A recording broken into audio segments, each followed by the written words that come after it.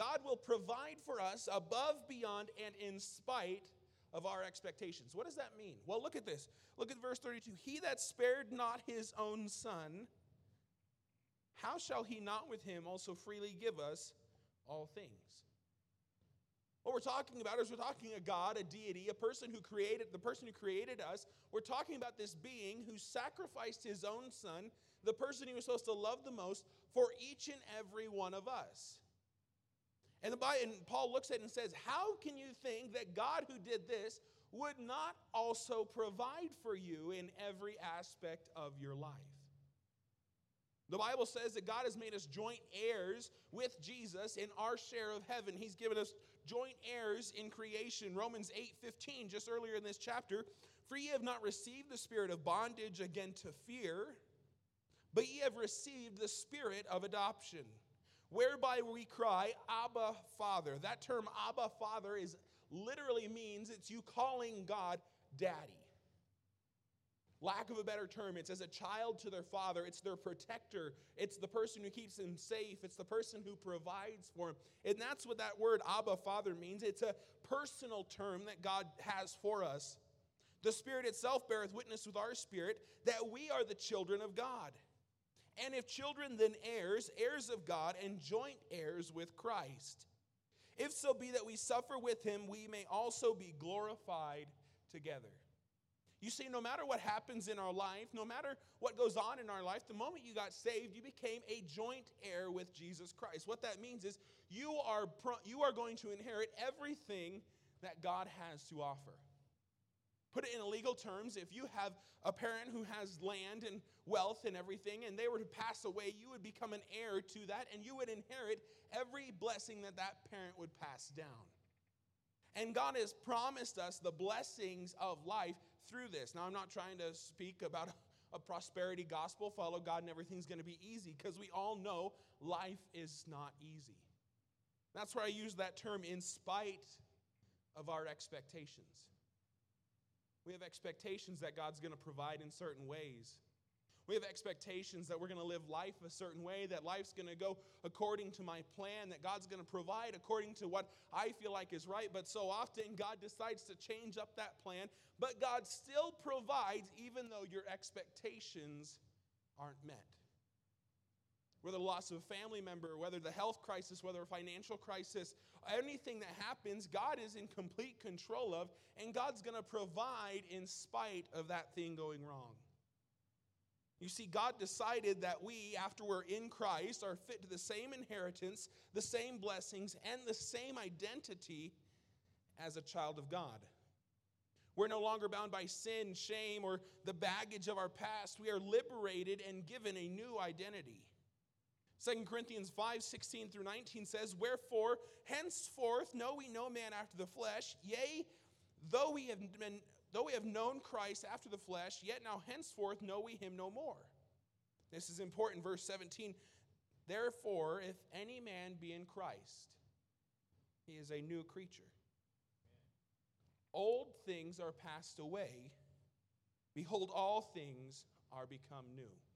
If you look at that term for become new, it's a present active. It's something that happened, but it has continuous effects. And every day we are becoming new. That's the process of sanctification we often see. It's not something that's going to happen once. It's something we have to surrender to every day to become new. And you see, our position gives us the motivation to change and become more like Christ.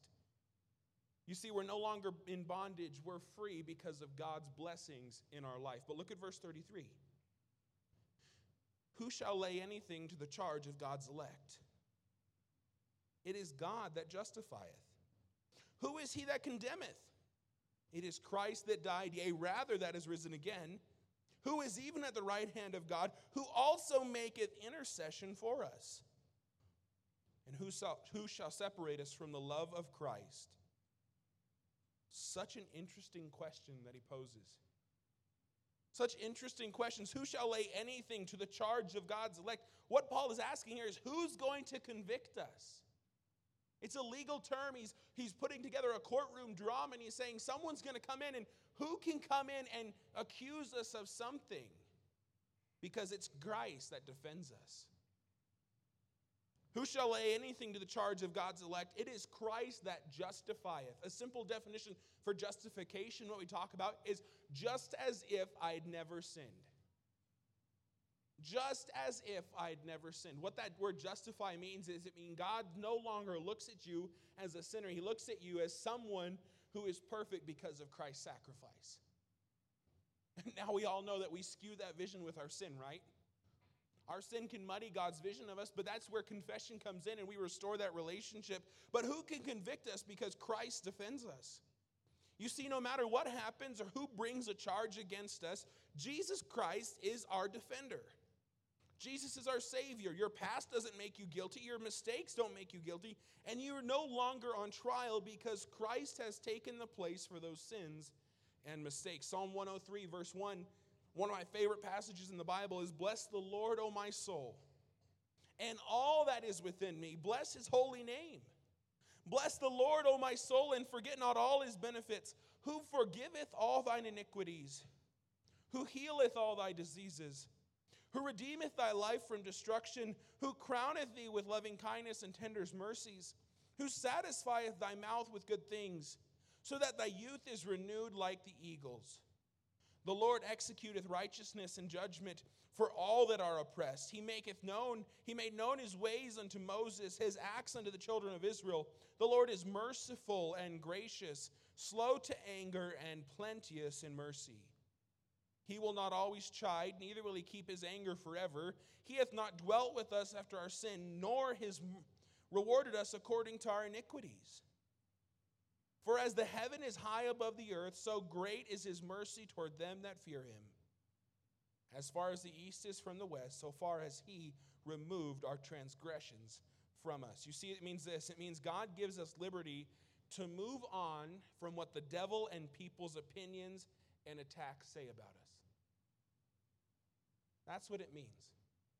It means we're no longer held bondage by people's opinions of us because of our past. It's no longer people can't hold anything against us because Christ forgave it all. And you see, Paul answers that again in verse 34. Who is he that condemneth? Who is he that condemneth? Because it is Christ that died, yea, rather that is risen again, who is even at the right hand of God, who also maketh intercession for us. Look at that verse in verse 34 again. Who is he that condemneth? He could stop with, it is Christ that died. But he continues, yea, rather he rose again. Not only that, he's even at the right hand of God. Also, he's making intercession for each and every one of us. He goes on and stair-steps these ideas to show that God is in charge and Christ is doing what he's supposed to be doing. Not only are we freed from the punishment of sin, but we're justified from those sins, like I said earlier. We're made righteous in God's eyes, which frankly are the only eyes that matter. They're the only eyes that matter when it comes to it. We should strive to be good people. Yes, we should strive to live by the word of God. But at the end of the day, the only person's opinion who matters on how you act is God Almighty. Now, that should motivate us to act in certain ways, absolutely. But it's also saying this, that the world has no handles on you. They've got nothing that they can pull you down with. Just as the first part of the chapter says, there is therefore now no condemnation to them which are in Christ Jesus, who walk not after the flesh, but after the Spirit. For the law of the Spirit is life in Christ Jesus. Christ Jesus hath made me free from the law of sin and death. So we see, who can convict us? No one, because Christ is defending us. Who will condemn us? No one, because God justifies us. And then this another passage, verse 35. Who shall separate us from the love of Christ? You see, separation from God is an ultimate failure. Separation from God is something that I never want. I was talking to someone today they were talking about salvation. They were asking me, well, if someone gets saved, but they keep doing the wrong things in their life, are they going to go to hell because of that? No. Once saved, always saved. God gives us a choice in how to live. And nothing can separate us from that love of Christ's sacrifice. But here's the question I would have for that person. Why would you want to live contrary to what Christ has said?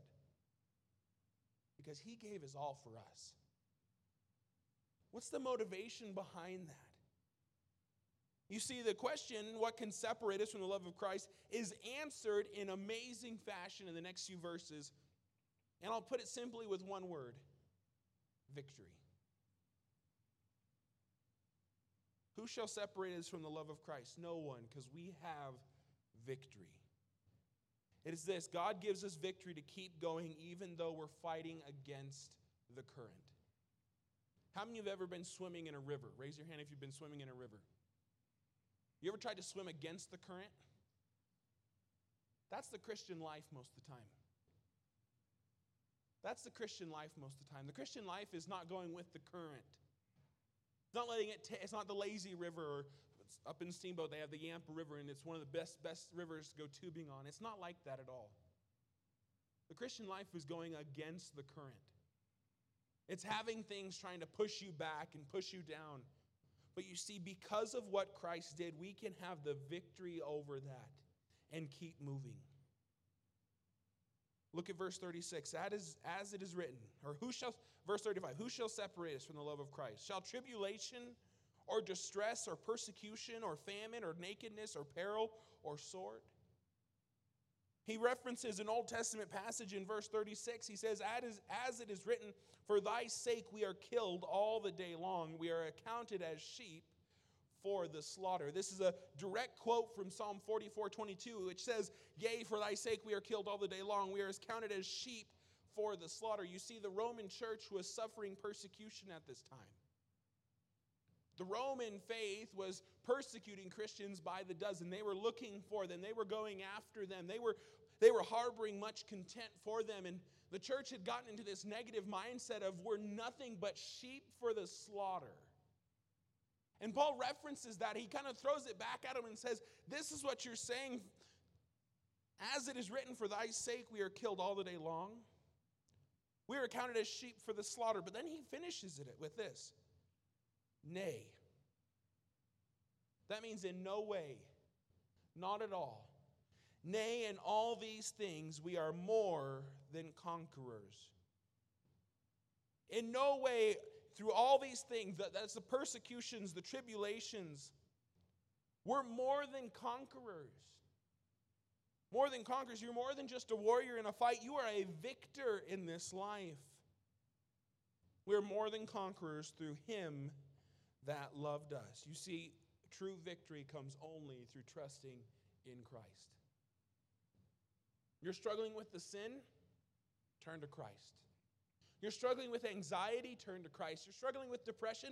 Turn to Christ. You're struggling with some sort of addictive behavior? Turn to Christ. Because only through that will you have victory. And you see, victory is eternal. Look at verse 38. For I am persuaded that neither death, nor life, nor angels, nor principalities, nor powers, nor things present, nor things to come, nor height, nor depth, nor any other creature shall be able to separate us from the love of God, which is in Christ Jesus our Lord. You see, his victory is eternal. For I am persuaded, I'm convinced of, without a doubt, I know this, that nothing will separate us. Not death with all of its terrors. Not life with all of its ailments and trials. Not angels or principalities. This is talking about the supernatural in power in both knowledge. Nor powers. That's our human tyrants. That's a pretty impressive one for us. I think we can get really sidetracked and give human authority a lot more power in our minds than we should.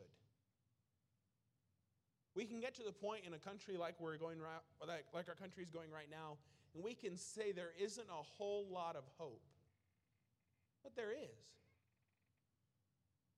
We can get to a point where we start saying there's not a way that God's going to use this for anything good. He just needs to start it over again. But this is a God who created heaven and earth. doesn't really matter to him who's sitting in the White House. His power isn't determined on who gets elected this November, because he's going to be the same God no matter if we're a red state or a blue state. And we often give the political figures a lot more power than we should, but we see that it doesn't matter because those powers cannot separate us. Things present, that's the things crashing in on us. Things to come, those are our fears that we're worried about, the anxieties of the future. Nor height nor depth, any physical space, nothing can separate us. And just to capstone it, Paul says, or any other creature. Paul doesn't miss a single thing. He goes through this list to encompass everything about our world. And what he's saying is nothing can separate you from the love of Christ. Who is he that condemneth? It's Christ that died. Who shall lay anything to the charge? It is God that justifieth. Who shall separate us from the love of Christ? Nothing shall be able to separate us from the love of God. And so we get to this point where we start thinking, we start letting our society define us, or our problems define us, or people define us. We get to this point where we start thinking, I'm not a good person for this. I'm struggling with this, but you have to realize that God died for your sins. I'm not saying that you shouldn't try to be better, but what I'm saying is it's not something that defines you. Your sin is secondary now. Let God run your life. We see what is the thing that is weighing you down, that you need to let go. What is causing you to forget who you are in Christ? What are you letting define you? Question comes, are you sure that you're in Christ? This is something we've been talking about on Wednesday nights. The last 2 Wednesday nights, I've looked at counseling certain issues, and I said this last Wednesday, the most important thing a person needs to realize if they come in for a counseling session is, 1, are you saved? Because if you're not saved, sin's going to abound. So if you want to see life start to get better and you've never asked Jesus Christ as your Savior, today's the day to start. I'm not saying life's perfect after that point, but it gets a lot better. And here's why. You can fight your battle alone, and you have all ability to do so. But I'd rather fight it with the King of Kings on my side. And that's where we come to, and victory can only come through accepting this, that we're fragile and weak. That we can't do it on our own. But we have to realize that through Christ, we are capable of victory. I'll close with this. 1 Corinthians 15 says, "Behold, I show you a mystery.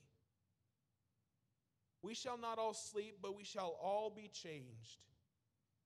In a moment, in the twinkling of an eye, at the last trump, for the trumpet shall sound, and the dead shall be raised incorruptible, and we shall be changed. For this corruptible must put on incorruption, and this mortal shall put on immortality. So when this corruptible shall have put on incorruption, and this mortal shall have put on immortality, then shall be brought to pass the saying that is written, death is swallowed up in victory. O death, where is thy sting? O grave, where is thy victory? The sting of death is sin, and the strength of sin is the law. But thanks be to God, which giveth us the victory through our Lord Jesus Christ." And he gives us a motivation. "Therefore, my beloved brethren, be ye steadfast." You have the victory, so now be steadfast. Be firm in what you believe, unmovable, always abounding in the work of the Lord. For as much as ye know that your labor is not in vain in the Lord.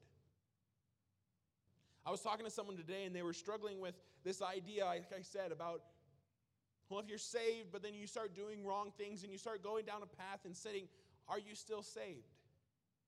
And yes. But here's my answer to that. Once you're saved, you have all opportunity to go and do whatever you want. God gives us free choice even when we're saved. He's not going to force you into a mold. He's not going to force you to do something. You can go and be as reprobate and sinful as you'd like to be. But here's the difference. The person who is serving God with their entire life will one day stand before the God Almighty. And the person who gets saved and then decides to live their life however they want, they will stand before that God. I want to enter heaven knowing my God said, "Well done, thou good and faithful servant." My first image of heaven, I do not want to be. You're saved, you're in. But disappointment. You see, we serve a God who loves us. We should be serving a God who loves us. We should be doing everything we can in our power to honor God, because one day we'll see Him. And I want Him to be pleased with who I was. Don't let the world define you. Let God define you. Let's pray. Father, thank you so much. We love you, Lord. Thank you for loving us, dying for us. Thank you for bringing us out tonight. It's in your name we pray. Amen. You're all out early tonight. You're welcome.